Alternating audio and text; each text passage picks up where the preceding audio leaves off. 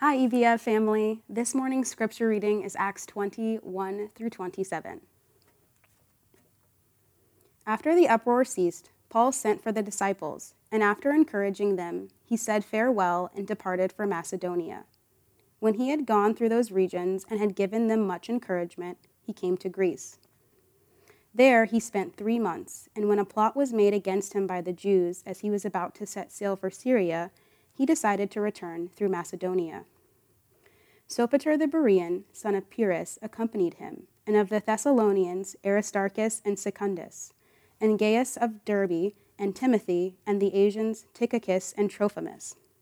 These went on ahead and were waiting for us at Troas. But we sailed away from Philippi after the days of unleavened bread, and in 5 days we came to them at Troas, where we stayed for 7 days.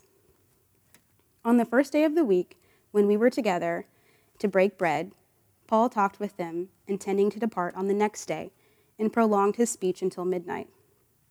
There were many lamps in the upper room where we were gathered, and a young man named Eutychus, sitting at the window, sank into a deep sleep as Paul talked still longer.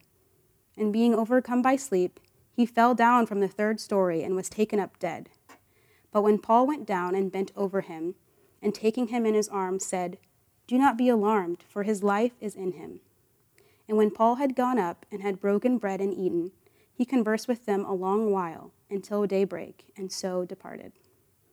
They took the youth away alive, and were not a little comforted. But going ahead to the ship, we set sail to Assos, intending to take Paul aboard there, for so he had arranged, intending himself to go by land. And when he met us at Assos, we took him up on board and went to Mytilene. And sailing from there, we came from the following day opposite of Chios. The next day we touched at Samos, and the next day after that we went to Miletus. For Paul had decided to set sail past Ephesus, so that he may not have to spend time in Asia, for he was hastening to be in Jerusalem, if possible, on the day of Pentecost. Now from Miletus he sent to Ephesus, and called the elders of the church to come to him. And when they came to him, he said to them, "You yourselves know how I have lived among you the whole time from the first day that I set foot in Asia, serving the Lord with all humility and with tears and with trials that happened to me through the plots of the Jews. How I did not shrink from declaring to you anything that was profitable, and teaching you in public and from house to house, testifying both to Jews and to Greeks of repentance toward God and of faith in our Lord Jesus Christ. And now, behold, I am going to Jerusalem, constrained by the Spirit, not knowing what will happen to me there, except that the Holy Spirit testifies to me in every city that imprisonment and afflictions await me. But I do not account my life of any value, nor as precious to myself, if only I may finish my course and the ministry that I receive from the Lord Jesus, to testify to the gospel of the grace of God. And now, behold, I know that none among you whom I have gone about proclaiming the kingdom will see my face again. Therefore I testify to you this day that I am innocent of the blood of all, for I did not shrink from declaring to you the whole counsel of God." This is the word of the Lord. Thanks be to God. Greetings, EBF family. My name is Tim, and I have the privilege of serving here as lead pastor. It's a delight to open up God's Word together here this morning. And I just want to say how much I really appreciated our last members meeting, how encouraged I was by our time together, and also with the commissioning service last week, hearing from our brother Rick Thompson, the superintendent of this district, the Great Lakes District, and also the opportunity to meet so many of you in person, to put faces with the names, or maybe to put dimension on the flat faces that I've seen over the last few weeks. But what a great weekend it was, and so grateful for that blessing. We are in a series here at EBF called God's Gracious Gospel, as we have been opening up and looking at the birth of the church in Ephesus. And soon we'll be turning the corner into then the letter to the church at Ephesus in Ephesians, as we look at and dive into our unity in Christ. But here in God's Gracious Gospel, in Acts 18 through 19, we have seen, not only in Paul's first visit to Ephesus, but then also in his second visit to Ephesus, how he went about identifying and training up co-laborers like like Priscilla and Aquila, and how he poured his life into those that had recently come to faith in Jesus Christ, and how he sowed seeds of the gospel faithfully in the synagogue and elsewhere. As he returned to Ephesus the second time, we continued to see how Paul spoke boldly, how he reasoned and persuaded not only in the synagogue, but then also in the lecture hall of Tyrannus. He taught tirelessly there, with the result that the gospel began to cross some of those ethnic boundaries as well, as Jews and Gentiles responded to the life-giving message of hope, and how the gospel then began to transform the entire province of Asia. And we also saw how he discipled new believers to the point where many confessed and repented of their former way of life, with the result that, as Acts 19 verse 20 says, the word of the Lord continued to increase and prevail mightily. During our last time together, we dove into that riveting story of the riot in Ephesus in chapter 19, verses 21 through 41. And the bottom line of that text is that if we, like Paul, if we aim to proclaim and practice the gospel in such a way that lives are changed and culture is transformed, we must seek to persuade people over time, not just in a hit and run kind of way, but actually doing that relational work, persuading people over time, pointing out, bringing to light, and exposing the idols not only of the heart, but of the surrounding culture and context as well. And then actually calling people to turn away from those idols and to turn to God in genuine repentance and faith. Those themes actually continue on into the passage we're looking at here this morning. Today we turn our attention to the end of Paul's time in Ephesus, as well as then his parting words to the elders that had been raised up there. The last words that he would share with this vibrant community of disciples. At least his last words to them in person. But would you pray with me? Our Father, thank you for uniting our hearts today to worship you in song, in prayer, in the proclamation of your timeless truth, Lord.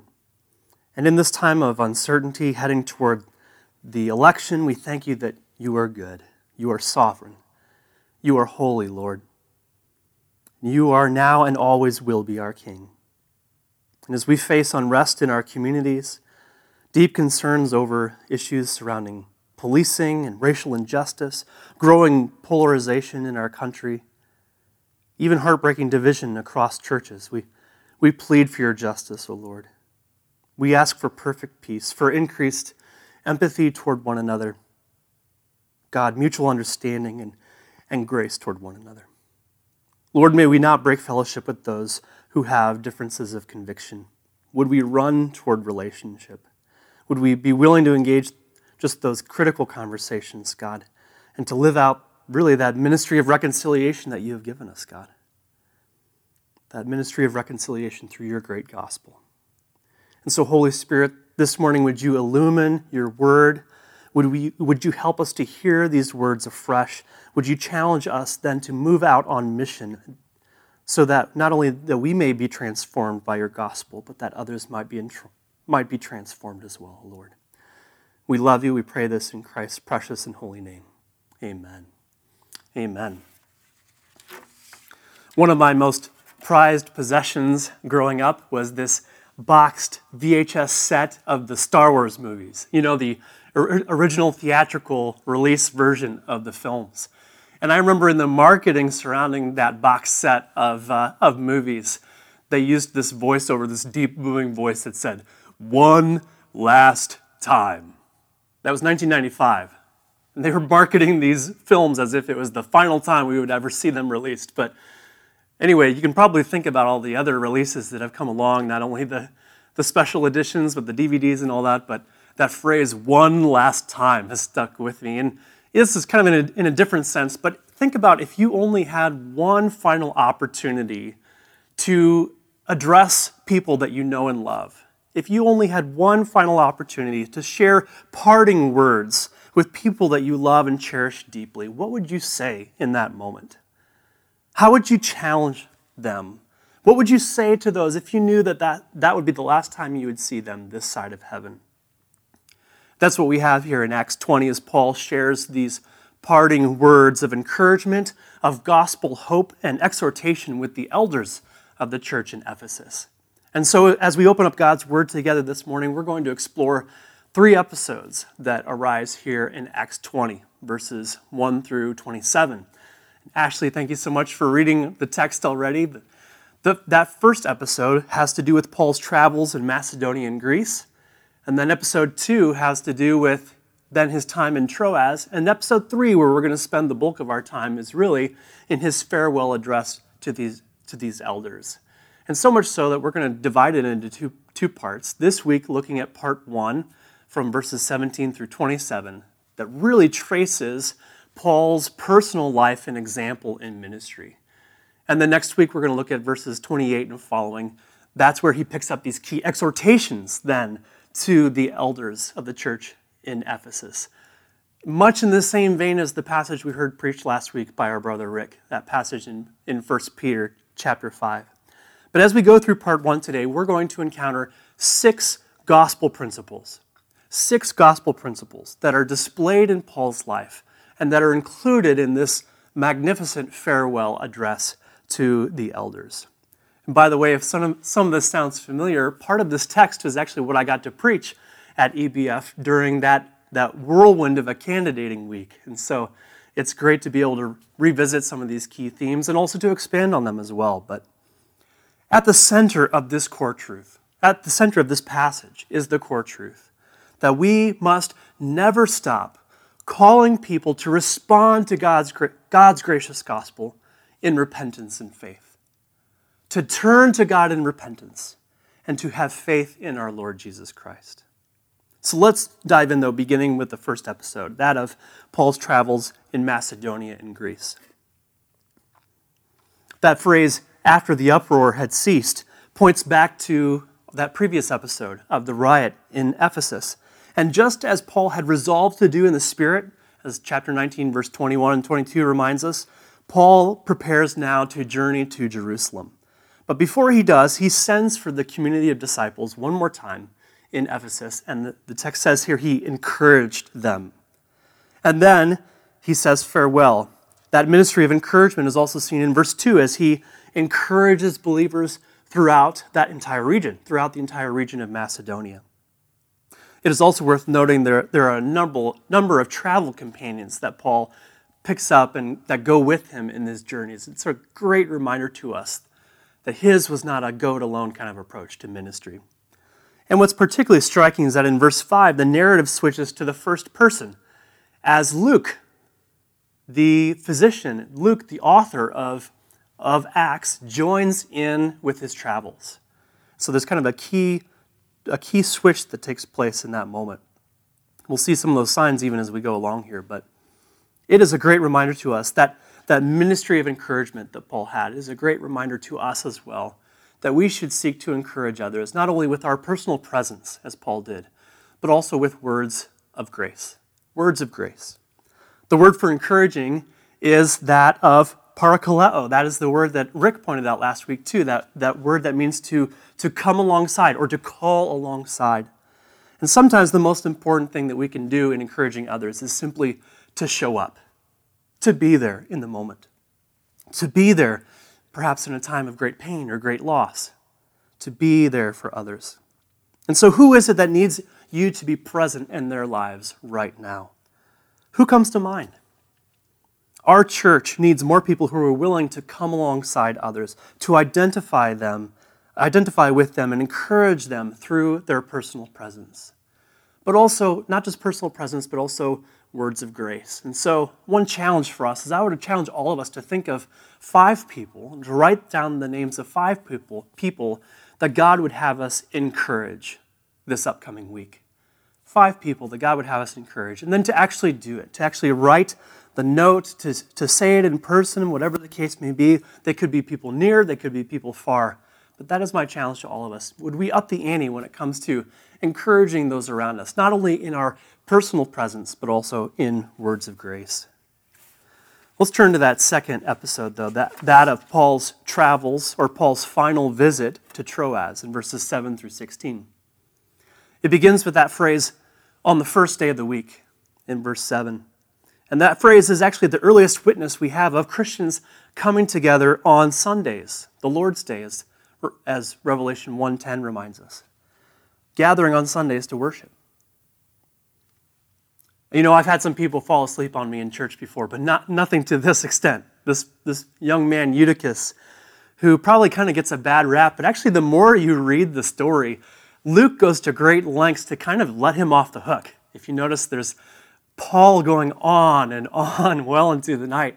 As a preacher, you know, I just have to apologize right there. You know, sometimes those things can happen. I can just imagine, though, this community wanting to soak up every possible minute they had with Paul as he then was preparing to head to Jerusalem.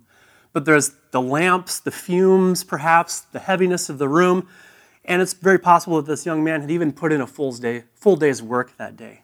But the text, as it paints the story for us here, it shows him drifting to sleep and falling out of a third-story window and is presumed dead. And, you know, there are different ways of looking at this text, and some have wondered if he actually was dead or not, but we have Luke, the physician, who's right there, and it makes me wonder if he was pronounced dead, you know, in a way on the scene there. But in the verses that follow, though, we're given just this powerful picture of how God uses Paul to raise this young man from the dead, with the result then that the community of disciples are greatly encouraged. There's that word again, greatly encouraged. They are encouraged by this miracle that takes place. They're encouraged by those life-giving words as well. They are encouraged by Paul's personal presence and his words of hope too. And in the verses that follow, we're given an even more detailed itinerary. And so as Luke has joined in with this traveling band, it's almost as though the details become more vivid as far as each place that they stopped along the way. You know, in those Indiana Jones movies, think of those montages that take place of their travels from one place to the next, kind of from one scene to the next, and you see the trajectory on the map of where the plane is headed. That's kind of what happens here in Acts 20 at the end of this episode here in Troas, as we see then Paul moving forward with his ultimate aim then to be in Jerusalem by Pentecost. Perhaps knowing that there would be a gathering of people at that time for the feast from a vast array of backgrounds, and it would be a tremendous gospel opportunity to intersect with all walks of life in that time. We continue, though, in thinking about this text here, this particular episode. We continue this ancient pattern of worship on the Lord's Day, worship on the first day of the week, in both word and sacrament. By gathering to worship on Sundays, the Lord's Day, we remember and we celebrate the victorious resurrection of our Savior, Jesus Christ. We rehearse the gospel together in hearing the word and in sacrament, or ordinance is the word that we use in our particular movement. If you look at our statement of faith, it uses that word, ordinance. And so not only did they hear the word proclaimed, but they broke bread together, a way of signaling of having or celebrating the Lord's Supper. It's a privilege that we will get to partake in that even here later today. But we rehearse the gospel together when we worship and engage in word and sacrament. And in these challenging times, it is vital that we continue worshiping together and find more new and creative ways to do so through online services, through gathering in small groups, through YouTube, broadening the accessibility even of our worship services, Zoom calls, and whatever else I'm sure there are other great ideas that we have and ways that we can continue to press into community and to worship our great God and King together. As I mentioned, one of those very, very practices is in celebrating communion, like we will here in a little bit. Here's the third episode. Paul's farewell to the Ephesian elders in verses 17 through 27. The first gospel principle that we encounter in here, his farewell address to the elders, is how Paul's life authenticated the gospel he proclaimed. See that in verses 17 through 19. The elders of the church, that phrase, the elders of the church in verse 17, is the first mention of elders now being raised up in Ephesus. Not only had disciples been made, and also even built up in their newfound faith, challenged in some of their practices and confessing and repenting of former ways of life, but now there are leaders raised up from among the flock that are called elders, a term that seems to be used in the New Testament synonymously with pastor and overseer. Elder, pastor, overseer. I love how Rick pointed that out last week. He used the acronym SEO, Shepherd, Elder, Overseer. Elders are responsible for shepherding and overseeing God's flock by watching over the flock, equipping, teaching, directing, guarding, and praying for the flock. And the fact that the word elders, plural, is used here and church, singular, backs up what we call the plurality of elders. That is, there being a team of elders in any given church. That is part of our conviction in having a team of elders here at EBF. But here Paul continues on in the same ministry of encouragement that he has been doing in those first two episodes, as we have seen. Paul appeals to their first-hand knowledge of how they saw him serving the Lord, as he often begins the letters that he wrote, Paul, a servant of the Lord. And he highlights four characteristics of his service and ministry in verses 18 to 19. Consistency, humility, vulnerability, and tenacity. I'd love to look at each of those here briefly. First of all, consistency. He lived the same way. I love that picture. He lived the same way the whole time he was with them. He identified with them. He was with them and among them for 3 long and transforming years. His ministry was not just a hit and run, nor was he just some professional speaker that could kind of come in, give his pre-rehearsed speech, and then not engage in any of the discipleship afterwards. Humility. This is one of the most important traits of a Christian leader, or any believer for that matter. Later in his farewell message, he would warn the elders, pay careful attention to yourselves. Vulnerability. He was emotionally involved with the people and personally concerned for those that he served. He was open-hearted with them. He was vulnerable with them. And one of the ways that we see that is the 3 times in this passage we find references to tears or to weeping. How God broke his heart for these very people. And tenacity. He persevered in the face of opposition and continued the work despite the temptation to pack it in, despite the temptation to pull the plug. Paul's life was on full display while he was with them, and it made the gospel that he proclaimed all that more credible. And so a question for all of us is, does your life authenticate the message you proclaim? Does your life authenticate the gospel? To authenticate means to prove or show something to be true or genuine. Think about one of your favorite songs for a moment and how it has kind of 2 main components, that of both the music, the notes, the melody, as well as the lyrics that go along with that song. Maybe even think of one of the songs that we sang here earlier. Our lives are like the musical notes that accompany the lyrics of the gospel. Our lives should amplify the gospel. Our lives should make the gospel all that much more beautiful to those around us. So what do people see when they look at your life? When they look at your social media feeds? When they look at your family, your work, your academic pursuits? When they look at what you're passionate about? When they look at how you treat one another? John 13, 34 through 35 says, "A new commandment I give to you, that you love one another. Just as I have loved you, you also are to love one another. By this, all people will know that you are my disciples, if you have love for one another." Our lives should authenticate the gospel we proclaim. Here's the second gospel principle. Paul proclaimed the gospel fearlessly, openly, verbally, and broadly. Paul proclaimed the gospel fearlessly, verbally, openly, and broadly. Paul proclaimed the gospel fearlessly. Think about this, how he did not shrink back in the face of opposition. And he proclaimed the gospel verbally. There are several clues to that along the way, that of declaring, teaching, testifying, proclaiming. Those are just a few of the words that are used.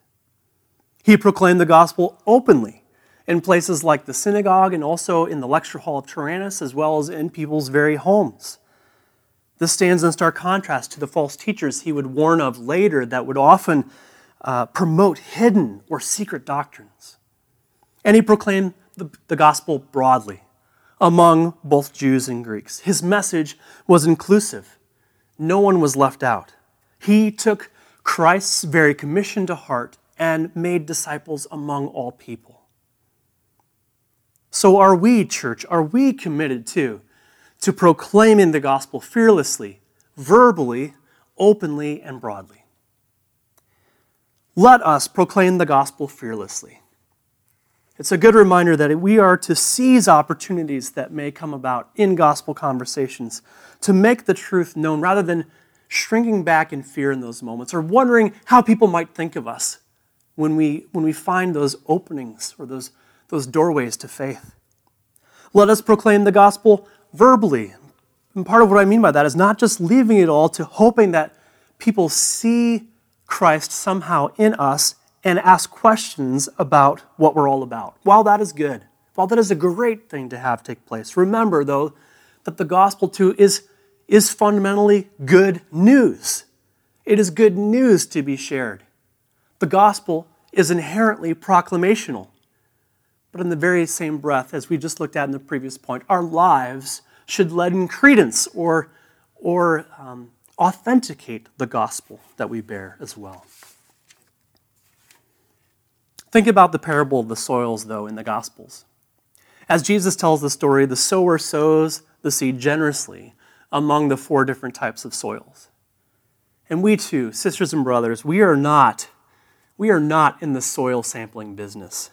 And what I mean by that is we are not to go about picking and choosing who we think, in our understanding, will respond favorably to the gospel. No. We are in the seed-spreading business. We are in the seed-spreading business. So let's spread the seed of the gospel openly and broadly across every barrier that you can think of. Race, ethnicity, socioeconomic status, education, geography, age, gender, and so many others. We should proclaim the gospel fearlessly, verbally, openly, and broadly. Here's the third gospel principle. Paul called everyone to respond to the gospel in repentance and faith. This is particularly highlighted in verse 21, when it says, testifying both to Jews and to Greeks of repentance toward God and of faith in our Lord Jesus Christ. You know, in Acts 17, verse 30, Paul presents responding to the gospel as a command to be obeyed by everyone. Acts 17, verse 30 says, the times of ignorance God overlooked, but now he commands all people everywhere to repent. What does it mean to believe God's gracious gospel? Paul answers that, in effect, repentance toward God and faith in our Lord Jesus Christ. Repentance and faith as the proper response to the gospel is in line with how Jesus taught as well. This is nothing new. Mark 1, verses 14 and 15 says, now after John was arrested, Jesus came into Galilee proclaiming the gospel of God and saying, the time is fulfilled and the kingdom of God is at hand. Repent and believe in the gospel. Repent and believe in the gospel. Repentance and faith are deeply connected. They are closely intertwined. In fact, we might even call them 2 sides of the same gospel coin. Repentance and faith. Repentance means to turn from our former way of life. It involves a total change in direction, a turning away from every form of rebellion and sin. Repentance, though, also involves faith, which means to place our trust in Jesus. Faith is the positive aspect, then, of repentance. Turning results in placing our trust in Jesus Christ. I love the words that Paul uses here. He uses that full phrase, our Lord Jesus Christ. I believe he uses that phrase very intentionally. For that affirmation, Jesus is Lord, is the fundamental affirmation that should ring on the hearts and on the lips of every believer in Jesus Christ. Repentance and faith should be our response to God's gracious saving initiative. And they are deeply interwoven. Genuine faith demands repentance. And sincere, ongoing repentance flows from saving faith in Jesus Christ. And yes, absolutely, all are saved in this way. All are saved in this way, both Jews and Gentiles. And so have you responded to the gospel in repentance and faith? The gospel is not simply some nice piece of information. It is a command to be obeyed. There is no room for sitting on the fence. We either respond in acceptance or rejection. God's gospel requires a response that has eternal significance. So have you responded to the gospel in repentance and faith? There's a great analogy that's kind of helped me understand the significance of faith here too. It comes from Evangelical Convictions, pages 238 and 239. It's this whole analogy of marriage. It says this: a man and a woman may be attracted to one another and may get to know the content of each other's character. They may become convinced that they would make good marriage partners. But marriage requires more than that. One's faith must be put on the line. They must make a commitment to one another, a very personal commitment. Real faith comes only when they forsake all others and say, I do. For that reason, the marriage vow is called a pledge of faith. The gospel calls us to make such a pledge of faith to Jesus Christ. Such faith unites us to Christ, and in that union, his saving work flows into our lives. Faith is not our contribution to the saving work of God, any more than accepting a marriage proposal earns the love of the one who proposes. Faith is simply the means of receiving God's saving grace in Christ. Have you responded to the gospel in repentance and faith? Have you turned toward God in repentance and received the Lord Jesus Christ? Here's the fourth gospel principle. Paul was then ready to suffer for the sake of the gospel. That's found in verses 22 and 23, especially. Paul's life was guided and directed by the Holy Spirit, as we have seen. Not only was he led by the Spirit also compelled him to go to Jerusalem. And he also warned Paul that imprisonment and difficulty would await him. But this did not deter Paul. He wanted to be in Jerusalem by the day of Pentecost. And Paul also must have seen in this, too, some of the similarities with Jesus' own journey to Jerusalem, too, where he would ultimately suffer and be broken. So the church question for all of us, too, is, are you ready to suffer for the sake of the gospel? Church, we are not promised a pain-free Christian life. In fact, as we're reminded in 1 Timothy, all those who desire to live a godly life will be persecuted. Are we willing to follow Jesus, whatever the cost, even if it's not popular? In reflecting on this passage, Ajith Fernando, who is a Sri Lankan author and teacher, director of Youth for Christ, he writes this. He says, this passage teaches us three things about suffering.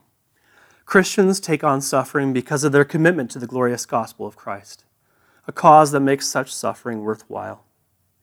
2, people will be motivated to suffer for the gospel when they see their leaders suffer for it. And 3, leaders not only suffer for the gospel, they suffer for those whom they lead. I have seen that to be the case so often. And my encouragement to us as elders, too, is to march into the smoke, to be willing to have those difficult conversations, and that we, too, might agonize over, especially in prayer, that we might agonize over the flock of God. We should be ready, though, all of us should be ready to suffer for the sake of the gospel.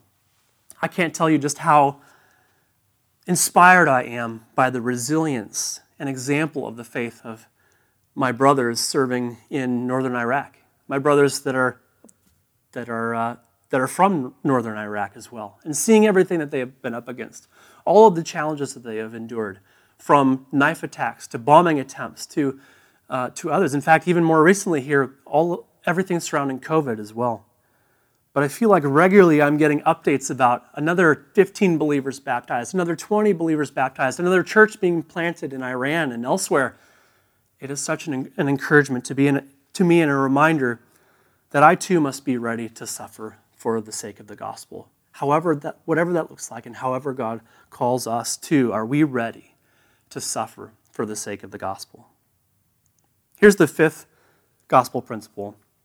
Paul aimed to testify to the gospel until his last dying breath. Look at verse 24. Paul aimed to testify to the gospel until his last breath. This is closely connected with the previous principle as well, but Paul expressed his willingness to suffer for Christ and to put his life on the line. And he uses two images here, that of running a race and also that of accomplishing a mission. His desire was to finish well, to finish by running the race that God had marked out for him, and to accomplish his God-given mission, that of testifying to the gospel of the grace of God. His desire was to finish well and to testify. The word for testify here has its root really in legal proceedings. It means to bear witness to or to offer first-hand authentication of the fact. Paul had been confronted by the risen Christ on the road to Damascus and had been dramatically transformed by the gospel himself. And so he testified to that which he had a first-hand knowledge of, the transforming power of the gospel.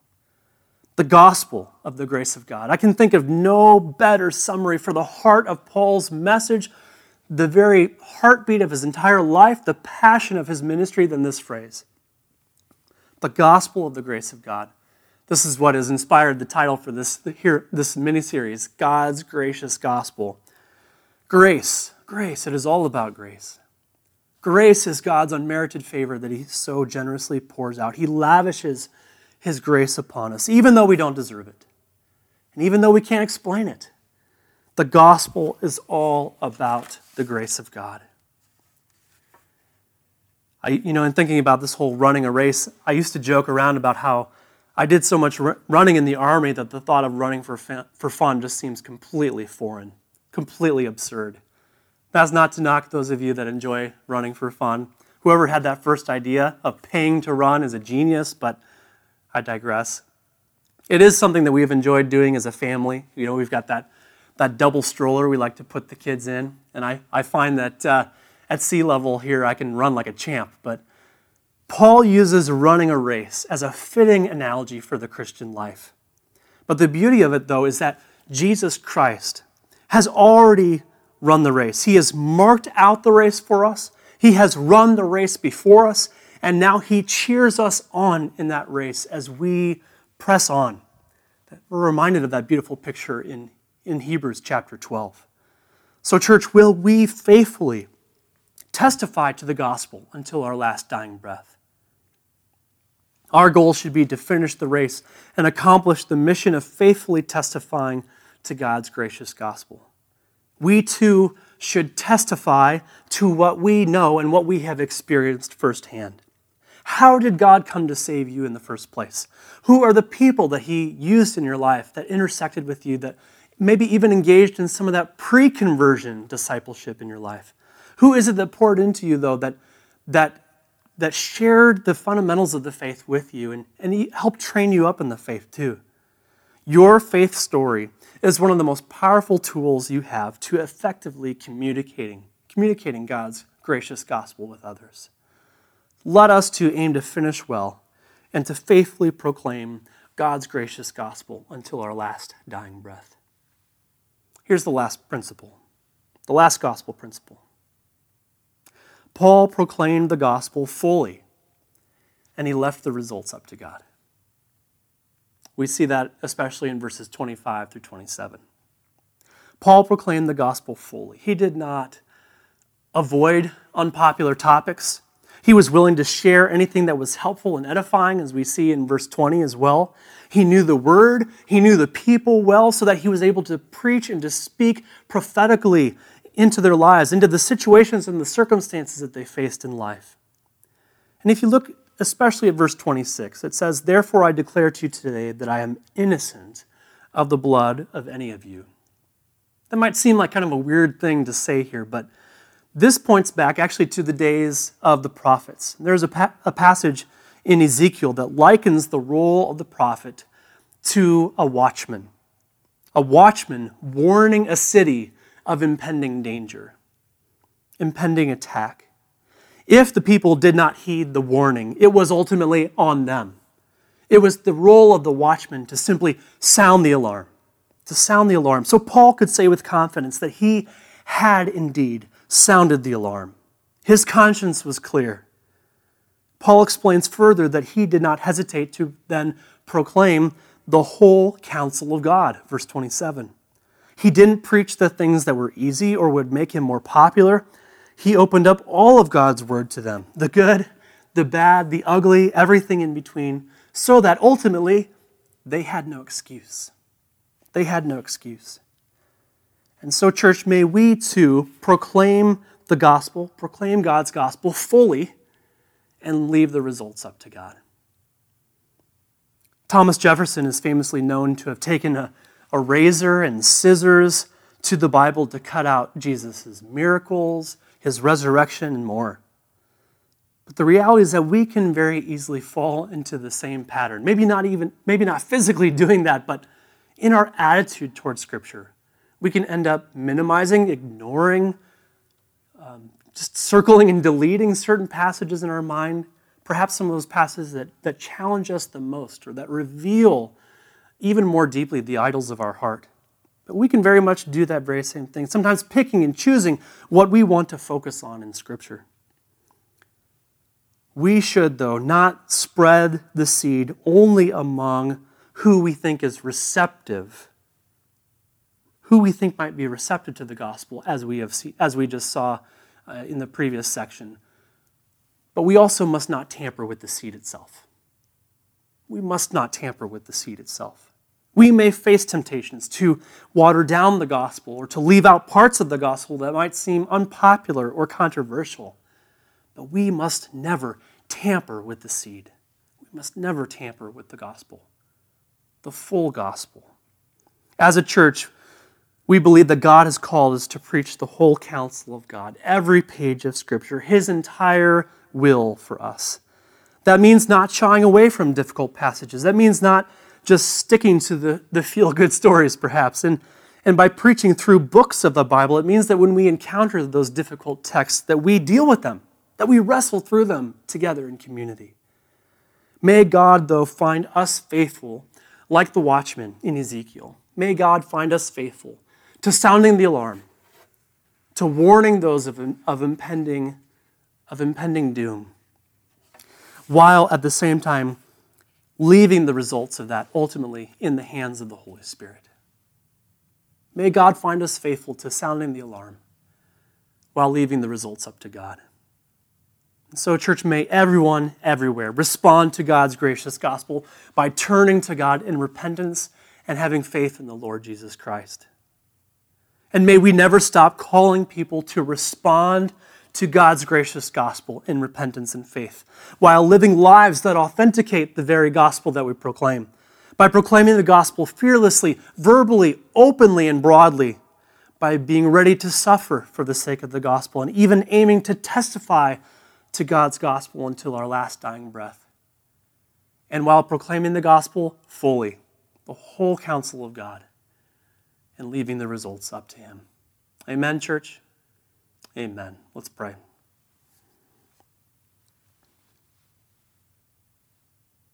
Our Father, we thank you for your life-giving word, for these deep challenges that you have placed before us. And Father, for the opportunity to hold up your great gospel, to turn it slowly in our minds, to examine it from various facets. And Lord, would you help us to take these challenges to heart? God, would the movement, would the forward momentum of the gospel not end with us? Just as people were faithful in our lives, O Lord, to share the life-giving message of hope with us, would you find us faithful to proclaiming and practicing your gospel, to minister, to engaging that ministry of encouragement, to be willing to suffer and to do so till our last dying breath. God, would we entrust our very lives, would we entrust this message to you, knowing that you are able to do so much more than we ask or imagine, God. We love you. We thank you. We pray that your gospel would only continue to grow and increase, just as it did in Ephesus. Would it grow and increase here in Evanston and beyond? And would you use us as your instruments of grace to do just that? We pray this in Jesus' name. Amen. Amen.